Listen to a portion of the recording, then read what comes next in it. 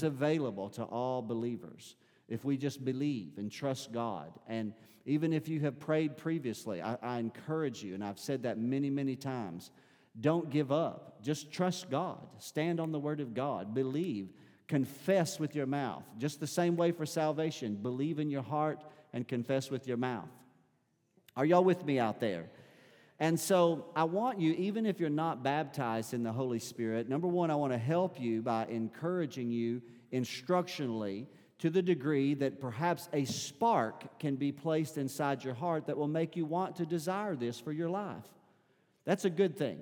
But number two, I want to also, though, help validate this experience in your mind so that it's lesser controversial and you have greater understanding, because typically this is what Pentecostals get judged by. Is that right? Now, in days gone by, when the Pentecostal church was birthed out of the holiness movement, when there was a certain look to many believers in the Pentecostal holiness church, we were judged by attire. But that's kind of drifted away. Good or bad, we'll argue that out at a later date and time. But still to this day, we're typically judged by other believers based upon the fact that we believe in speaking in other tongues. And you're going to have conversation with this. People are going to ask you. And if you're baptized in the Holy Spirit, maybe you can adequately explain a measure of it to someone who is inquiring.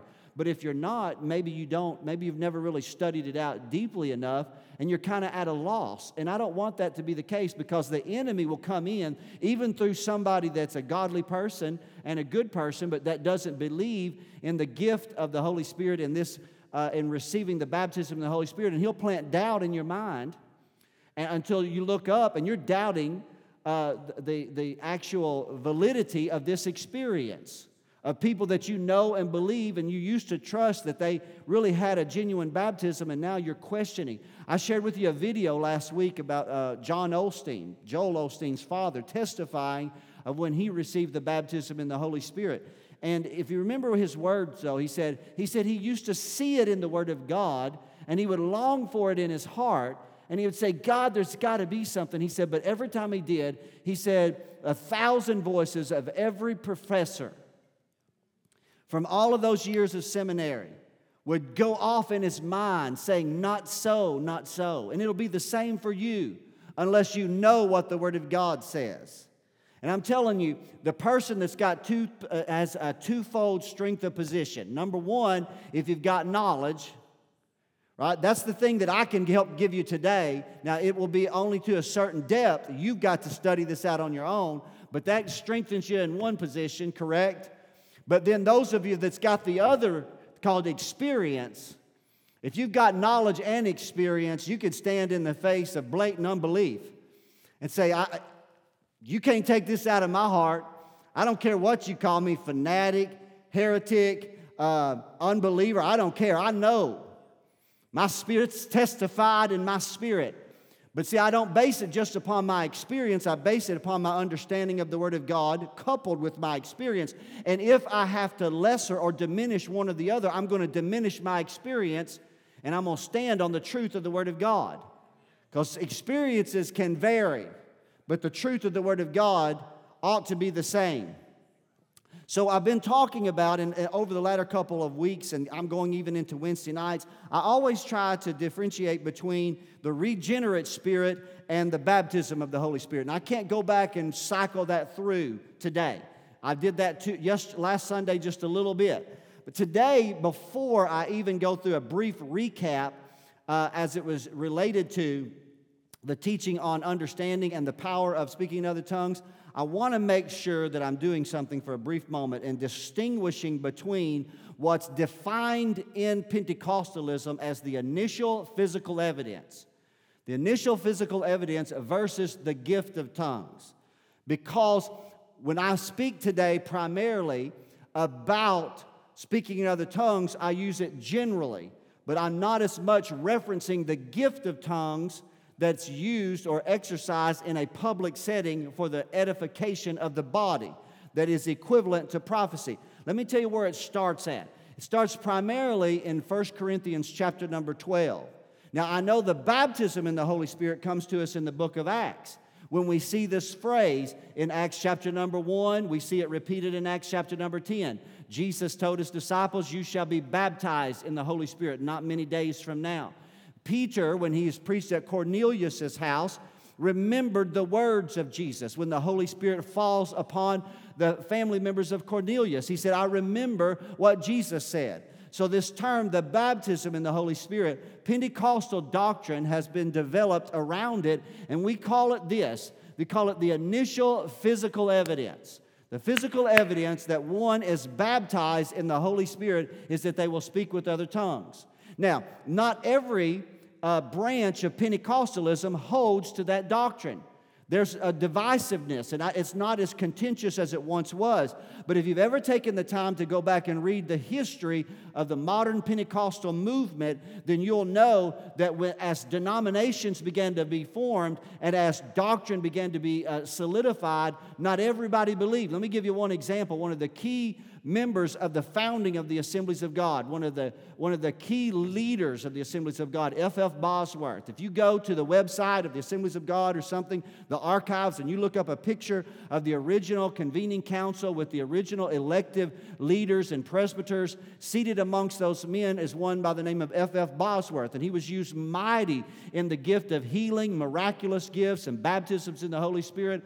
But a couple of years after that original convening council of the Assemblies of God, he began to drift away from the doctrine that the initial physical evidence of speaking in other tongues, or that speaking in other tongues was the initial physical evidence, but rather that it could be marked, the baptism could be marked by other gifts, such as prophecy or a deeper unction or perhaps prayer, something of that nature. And so the reason why I'm telling you that is not everybody has believed it. Not everybody's believed the doctrine, but the Assemblies of God for over 100 years has held strong to this position. That if you're baptized in the Holy Spirit, that the way that you're going to be able to identify, that's why it's called the initial physical evidence. It's the tangible evidence. And that doctrine was found in the book of Acts 5 times. I've shared this multiple times. There's 5 recorded instances in the book of Acts where the apostles or others received or were a part of praying for people to receive the baptism. And the Bible plainly says 3 times that those individuals, they spoke with other tongues. 2 other accounts, it doesn't say that specifically, but it implies it. Let me give you an example. In Acts chapter number 8, Philip, the evangelist, has gone to Samaria. Now remember, Samaritans are what they would call mongrels or half Jews and half Gentiles. So they were kind of held at bay by the Jews, but the Jews still at least believed to a degree in their heritage because they had at least a partial Jewish heritage. And so Philip's gone down there and he's preached the gospel. There's miracles. They've baptized many in water. And even a sorcerer by the name of Simon has heard, and he too has been baptized. Whether or not he was genuinely converted or not, we shall have to argue that out at a later time. But the Bible says that when word got back to Jerusalem concerning the Samaritans had received the word of God, that they determined to send Peter and John, 2 of Jesus' inner core. Peter, James, and John. Peter and John go down, and they go for a specific purpose. The specific purpose is to pray for the Samaritans to receive the Holy Ghost. The Bible uses that language in the book of Acts, to receive the Holy Ghost. And so because it says this, he had not yet fallen on any of them, for they had only been baptized in the name of Jesus. And so then the Bible says, but Peter and John prayed for them, and when he prayed for them, that the Spirit of God might come upon them. The Bible doesn't say that they spoke with other tongues, but here's how we say it implies it. Simon the sorcerer saw something. He saw a visible manifestation, a physical evidence of the apostles laying hands on someone, and a response from the individual that Simon attempted to buy that power. He went to Peter. He said, Peter, he said, man, I'll give you this gold if you will give me that power. Y'all remember that story in the Word of God? Peter said, man, let that gold perish with you. He said, if that's your motive, God judge your motive. Now, the reason why I brought that up is because there's that instance, and there's one other instance, and that's with the Apostle Paul. Saul of Tarsus has had the vision of Jesus on the Damascus road. He's gone to Damascus now. He's blinded. He can't see. A man by the name of Ananias is sent by God to go and lay hands on Saul, who would later become Paul, that he might receive his sight. Here's what Ananias said, and be filled with the Holy Ghost. The Bible says Ananias laid his hands on him, and immediately there were scales that fell off of his eyes. There's no record that Saul spoke with tongues. But Paul writes in his own words in 1 Corinthians 14, he says, I thank God that I speak with tongues more than you all. So we know the apostle had an encounter with a physical manifestation. So that's what has solidified the doctrinal position of classical Pentecostals for 100+ years, that if you're going to receive the baptism in the Holy Spirit, then you're going to speak with other tongues. Does that make sense? Now again, I want to say this. Not everybody holds to that, but the Assemblies of God. I've shared my own personal testimony. The reason why I'm comfortable talking about this today is that I was not raised within Pentecostalism, and so therefore when I did receive the baptism in the Holy Spirit, I didn't rest on the laurels of what other people had taught me, because I didn't have teaching. So I had to get in the Word of God for myself. And when I was young in ministry, I studied this out because I wanted my experience to be validated and empowered by the Word of God. I didn't want to just speak in tongues or say that I'd received the baptism because I heard other people do it. I wanted to be able to say, well, listen, this is what the Word of God says. And if anybody were to ever argue the point with me, I wanted to be able to go to the Word of God and say, well, listen, I believe in it because here's what the Word says. And so that's why I want to challenge you. In all you're getting, you've got to get understanding. And you've got to study to show yourself approved unto God. And you've got to work this out with fear and trembling. And you've got to know it. And you say, even though, I said it last week, even though you may have not received. Let me say that. I'm trying to really distinguish in the right way and yet keep us all in unity and harmony today. You may have not received the baptism. You may not speak with other tongues. But you believe in it or you wouldn't be here today. Right? If you didn't believe in it, you would drive a mile around 1000 and now West Searcy Street. But no, you believe in it or you wouldn't have drifted this direction. And my job is to encourage you to the degree not to just believe in it, but to believe for it. I feel Jesus right there. Because I'm telling you, I believe a stirring happens both collectively and individually when you receive the baptism in the Holy Spirit.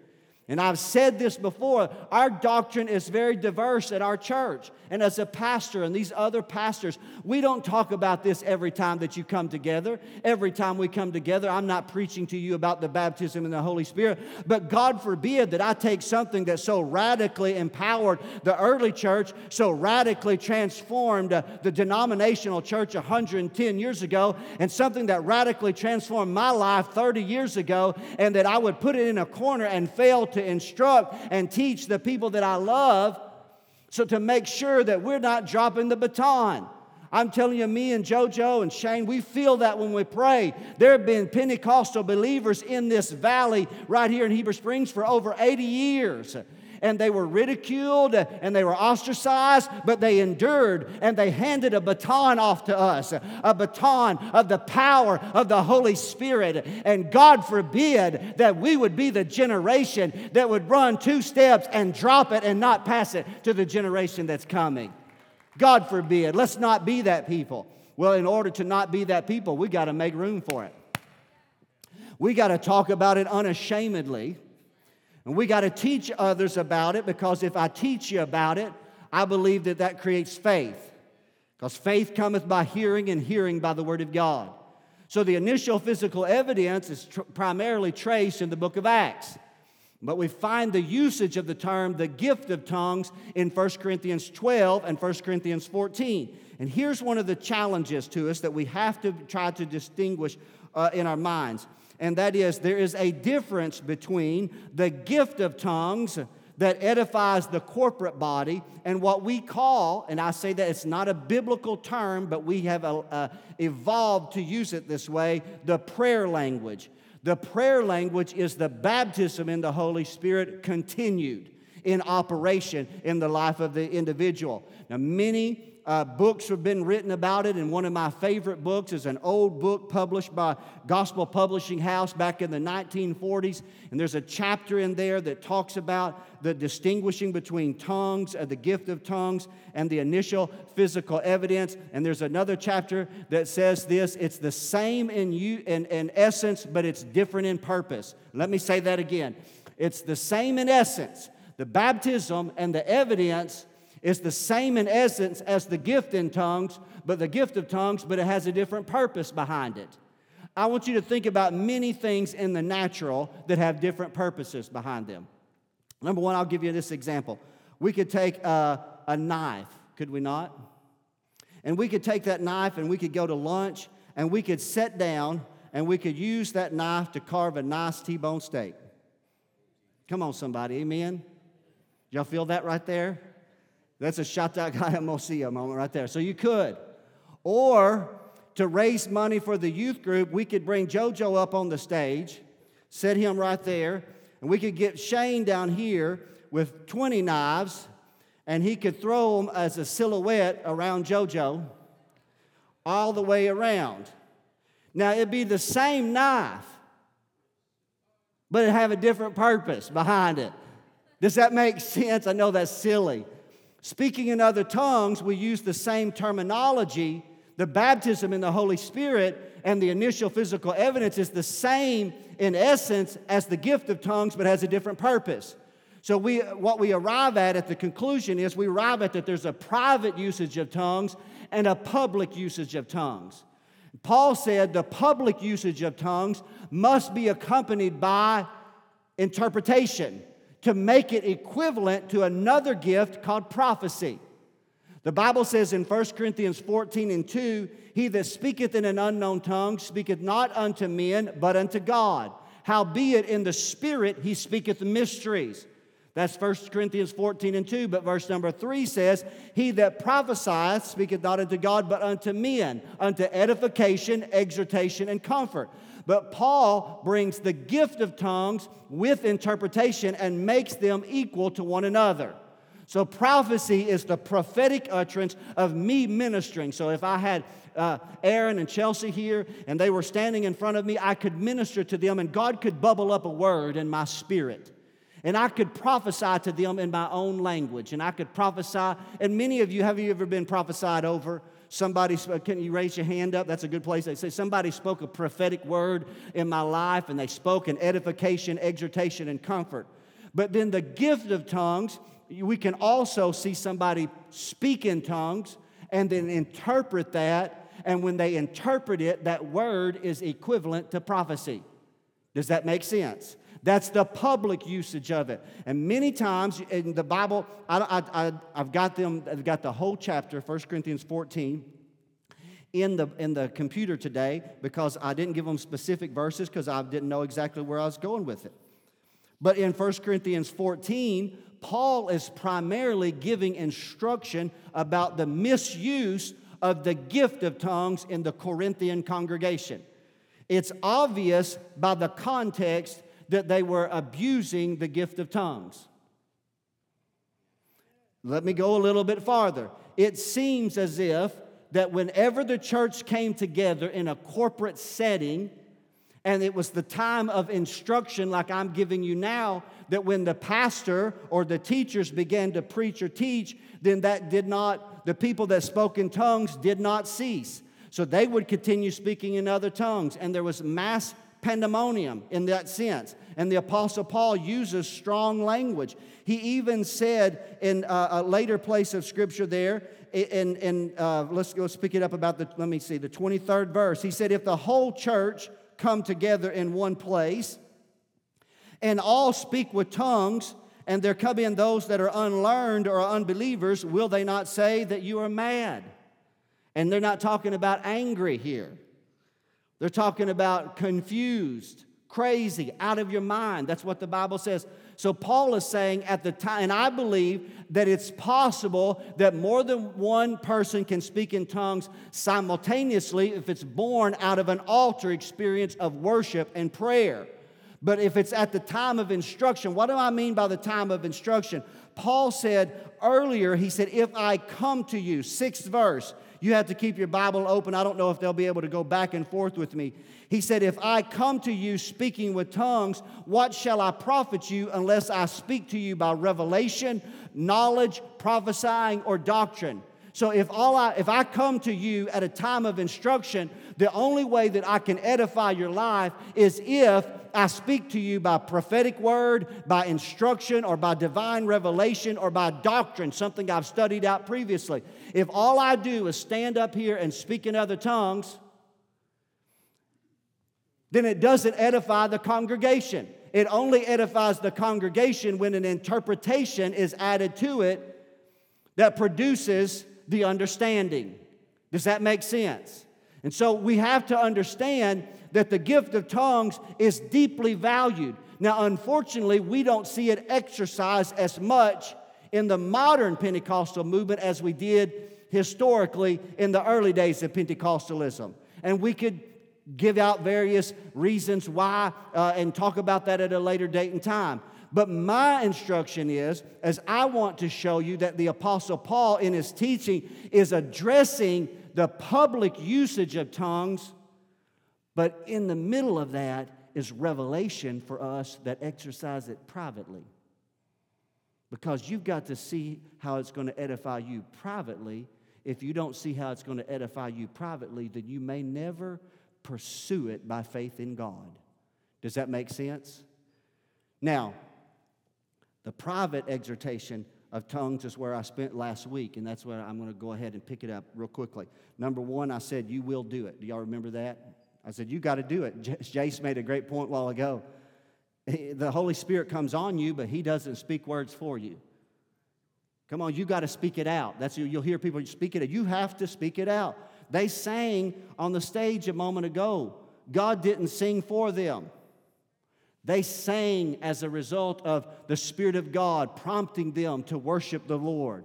And so you have to do it. Number two, I said your understanding is unfruitful. That's what Paul said. Paul said, my understanding is unfruitful. When I pray in the Spirit, how many of you say, I don't understand what I'm saying? Right? My understanding is unfruitful, and you have to accept that fact. Let me say that again. You have to accept the fact that you're speaking out something in a prayer language to God, and that as you do so, your mind is not comprehending what you're saying. You're not rationalizing it. You're not sitting there speaking it out going, yeah, that sounds good. That's right. That's right. No, that's good. No, you're not doing that. You're trusting that the Bible says there are so many kinds of voices in the world, and none of them is without signification or meaning. You're trusting that the Spirit has searched all things, even the deep things of God, and is praying through you the perfect will of God. Man, you're trusting. It's a walk of faith. Let's go further. That's what my point was number 3. I said, I will pray the will of God. That's powerful. Man, because the reality is if our prayers were all answered before God that we audibly uttered in our known languages, I'm telling you, our life would be chaotic because we've prayed many times out of a carnal mind.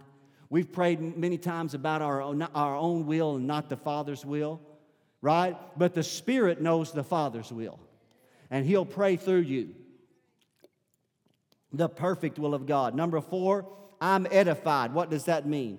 I showed you the text last week. I can't take you there for the sake of time now, but it means you're built up. It means you're built up in the Spirit. I talk to you all the time. You're a spirit being. Come on, this carnal man is dying. Come on, as you age, your strength diminishes. Come on, I pastor a multi-generational church. Alyssa leaned over and said, young at heart, Dad. I said, get thee behind me, Satan. I'm 49 years old.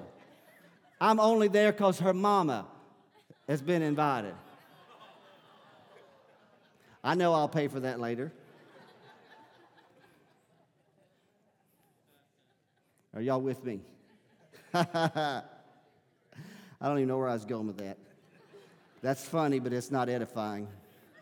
It builds you up. It builds you up. Praying in the Spirit builds you up. The reason I said, I know where I was going. I said, I'm a multi-generational church. And so I see people age. I must admit, see myself age. And we're not as physically strong as we once were. But how many know as you age, you can be stronger in the Lord than you've ever been in your life? Your faith can be stronger in God, and your zeal and your passion for God can be greater. It does not have to diminish your zeal and your passion for God. Because if you stay edified, built up by praying in the Spirit. And I closed off last week with number 5, I declare the mysteries of God, which is what Paul said. He that speaketh in an unknown tongue speaketh not unto men, but unto God. Howbeit in the Spirit he speaketh mysteries. A mystery is the hidden wisdom of God that's now being revealed. Man, that's powerful.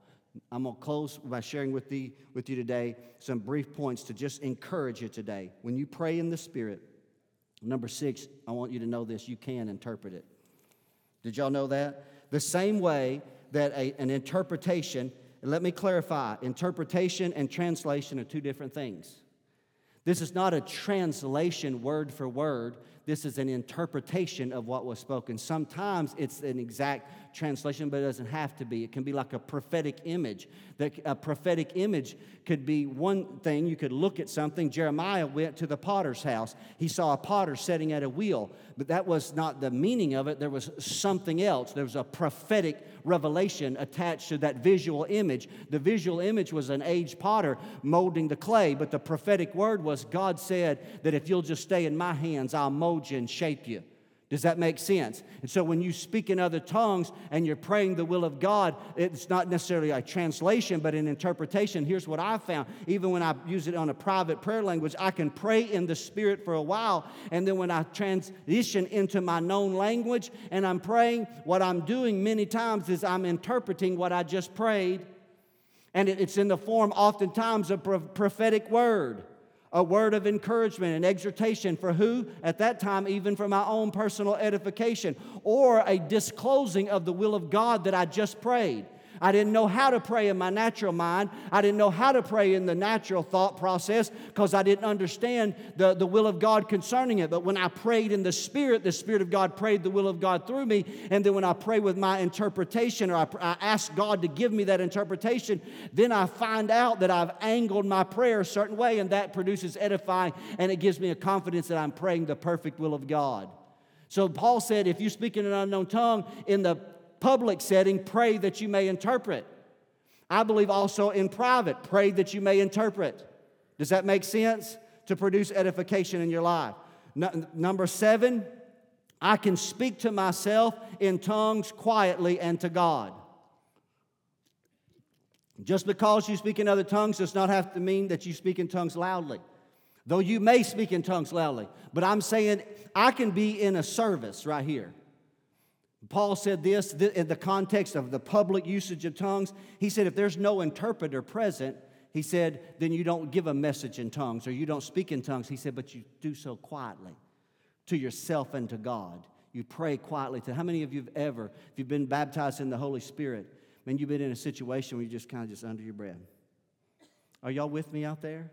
When you're just praying quietly to yourself. Not just in a service. How many can be just driving down the road? Just praying quietly to yourself. You can be like I was yesterday or 2 days ago on the tractor for just a little while. Saying, God, I'm just going to pray. My mind is distracted. I know my mind's distracted, but I'm going to trust. And so I can pray quietly to myself, and I'm doing so in the confident. I'm praying the perfect will of God. And I'm worshiping God in the Spirit. Is that making sense to y'all today? Showing you I'm valuing. There's only 10, so that's number 7. As you can see, there's only 3 more. I love this one. I can give thanks to God in tongues. Isn't that powerful?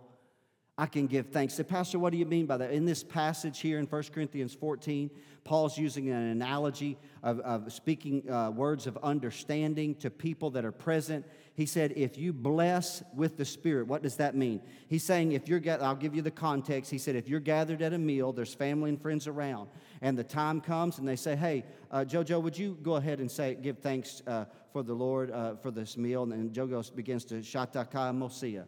And he goes through a complete discourse in speaking other tongues. Paul said this. He said, you gave thanks well, but the other is not edified. Now, we look at that, those that do and they judge tongues in a negative sense, do so, and they do this, and they say, well, see, that shows you again the misuse of it, and they never see the positive. Paul said, thou gavest thanks well. Does that make sense to you? Thou gavest thanks well. So when I pray in the Spirit, aren't we exhorted by the Word of God and the authors of Scripture? Aren't we exhorted to give God thanks? Didn't Paul write to the Ephesians and say, in everything give God thanks? Aren't we exhorted to enter into His gates with thanksgiving and to enter His courts with praise? And when you worship God in tongues, what a confidence to know that the Spirit of God is giving God thanks in your heart and life. You know what I think about God? I think that God is great and He is greatly to be praised. I thank that God today, because every breath, in Him I live, move, and have my very being. God deserves all the adoration, the glory, and the praise, and the exaltation that I can give Him. And I am to offer unto Him the fruit of thanksgiving, that is the sacrifice of praise, giving God thanks. And when I pray in the Spirit, I can rest assured that the Holy Spirit of God is lifting up, in essence, holy hands to God and thanking my Father for His great grace. That's enough reason right there to want to pursue after it. Number 9 today, and I'm going to try to wrap this up and close. I don't know how long I preach, but I got to finish, people. It's right at noon. Speaking in tongues creates the prophetic flow that looses other spiritual gifts. How do we agitate the gifts of God? How do we stir them up? You got to start somewhere. You got to begin. What I have found is that once I receive the baptism in the Holy Spirit, I don't want to stop there. I found myself saying, God, give me, Paul said, earnestly desire the best gifts. Covet earnestly, desire. I don't want to just have speaking in other tongues. I want to see the gift of healing at work in our church. I don't want to just have the gift of healing. I want to see the working of miracles and prophecies and discerning of spirits. Come on, the fullness of the Spirit of God. What I have found is that when we pray in the Spirit, we agitate. Come on, it stirs things up in our own lives and corporately. We've been prophesying collectively as a group. God's going to send a revival right here to Heber Springs. We believe that with all of our hearts.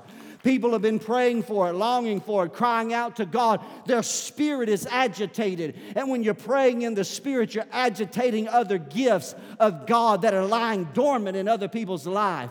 And when that agitation takes place, it begins to awaken a gift in someone else. And it begins to loose the gifts of the Holy Spirit. And that's what we long for as a church family. We want the power and the presence of the Holy Spirit of God in our lives. I'm telling you, our lives can be forever marked by the presence of spiritual gifts among us. God forbid, as a church family, that we try to rest any type of ministry effectiveness upon training or on ecclesiastical studies. We try to do all that without the power of the Holy Spirit. Didn't the Word of God say it's not by might, it's not by power, but it's by my Spirit, saith the Lord? We need the miracle power of God among us. And the more people that are baptized in the Holy Spirit, the greater the potential for the other gifts to be in operation. And I close with this today. And I'll close and listen. I can shut it down and trust that that instruction is creating a key component in your life to encourage you to pursue these things on your own. Number 10 today, one I love, and I tell you what, the denominational world that doesn't believe misses a powerful point. Tongues are a sign to unbelievers. What does that mean? Let's go there in closing. 1 Corinthians 14, right here. What does that mean? Verse number 22. Paul is teaching here. Wherefore tongues are for a sign, not to them that believe, but to them that believe not. But prophesying, the contrast between tongues and prophesying, serveth not for them that believe not, but for them which believe. We'll talk about the effect of prophesying on another date, at another time. But I want to show you what God showed me many years ago as I thought about this. Tongues are a sign. What is that to the unbeliever? Tongues, a sign is an indicator of the presence of something else. Now let's think about that. You're driving down a road and you see an orange sign. And the orange sign says, bridge out. Now, the sign is not the bridge out, but it's an indicator that the bridge is out. If you don't believe the sign, you just keep on going. And then you call the tow truck to come get you because you fall in the ditch. Does that make sense? A sign is it. And so tongues were a sign in that first generation, definitely, and they're still a sign today to a people group that needs to see that the power of God is working amongst another people group. Remember what happened in Acts chapter number 2? All those people were gathered there on the day of Pentecost, and they started speaking in other tongues. They said, how is that? Here's what it says, King James, what meaneth this? Well, I mean, these men are drunk with wine, some said. What is that? They're questioning, they're scratching their heads saying, what's going on? It's a sign, an indicator that perhaps God is at work. Does that make sense? He said it's a sign to unbelievers. So I saw this when I was pastoring at Shirley one time. And I'm telling you, this got all on me in that moment. And I'm closing with this right here. I believe that tongues then is a sign that becomes a defense mechanism to the ultimate unbeliever, which is a demonic spirit. Now, what do you mean by that, Pastor Brown? I mean that when you pray in the Spirit, how many of you have ever felt like your spirit was praying in a spiritual warfare? Come on, that you were exercising spiritual warfare. And though you were speaking in other tongues, you were binding demons and devils. I believe in that. Don't you believe in that? I believe in casting down strongholds. And you can sit back and be quiet and let the devil come in and rock your family if you want to, but not me. I've got power and anointing in my life, and I'm going to speak an authoritative word. And I believe when I pray in the Spirit, here's what I believe. I believe Ephesians 3, verse 10. I remember when I saw that for the very first time, I think I was seated at my desk in Shirley, pastoring the church at Maranatha. Verse 10 of Ephesians 3 says, the church will make known to principalities and powers the wisdom of God. What does that mean? That means there are principalities and powers that are trying to steal, kill, and to destroy. They're trying to create schisms. They're trying to divide and conquer you and to conquer us. But it's our responsibility to speak and make known to them the manifold wisdom of God, that we know who we are in Christ.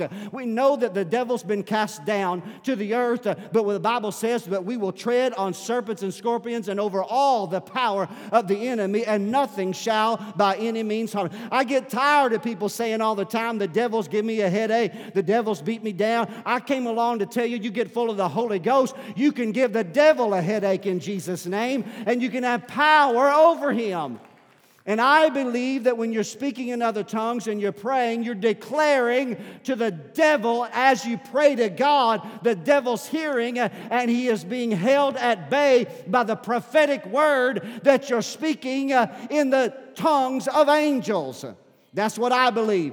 I wrote it this way. I remember preaching a message years ago, first at Shirley and then many years ago here at First Assembly. I chose not to bring them out today, but I remember when I preached that message, you know what? Sometimes when you're praying in the Spirit, think about signs that we have in our culture today. The first sign you think about is a stop sign.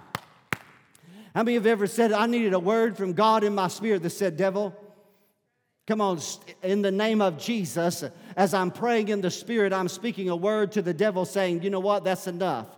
I've had enough. I've heard enough. You beat me down, backed me up in a corner one time too many. Enough is enough as you pray in the Spirit. What about this sign? No trespassing.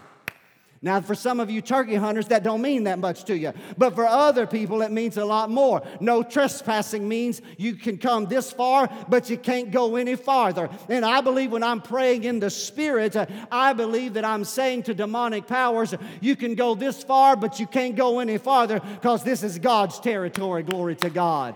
Let's go one farther. Here's another one. Danger, high voltage. You can drive down here east of town or south of town, and there's the great, complex with all the power and the station, and there'll be a sign on the outside that says danger, high voltage. When I pray in the Spirit, that's what I'm telling the devil. You touch this, come on. Virtue went out of Jesus and a woman was healed. Power of God can go out of you and drive a devil away. Oh, I don't believe that, Pastor. Well, you know what? That's why you fail.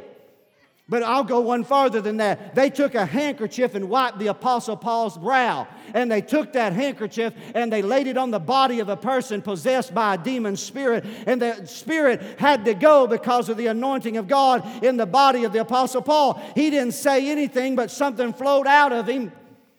Right? And so when you're praying in the Spirit, I believe there's a prophetic word that can cast the devil away. Get thee behind me, Satan. Trespassers will be prosecuted to the fullest extent of the law. Glory to God. Man, I tell you, I could go on, but I got to wrap it up now. And I just want you to know, church family, oh, how we need this in our lives, how you need this. And as I close, and Aaron's joined me on the platform in closing today, and I've gone just past the 12 o'clock hour, and the challenge of the modern Pentecostal church I shared with you last week is, but what are we going to do with this thing? We can believe in it, but if we don't make room for it.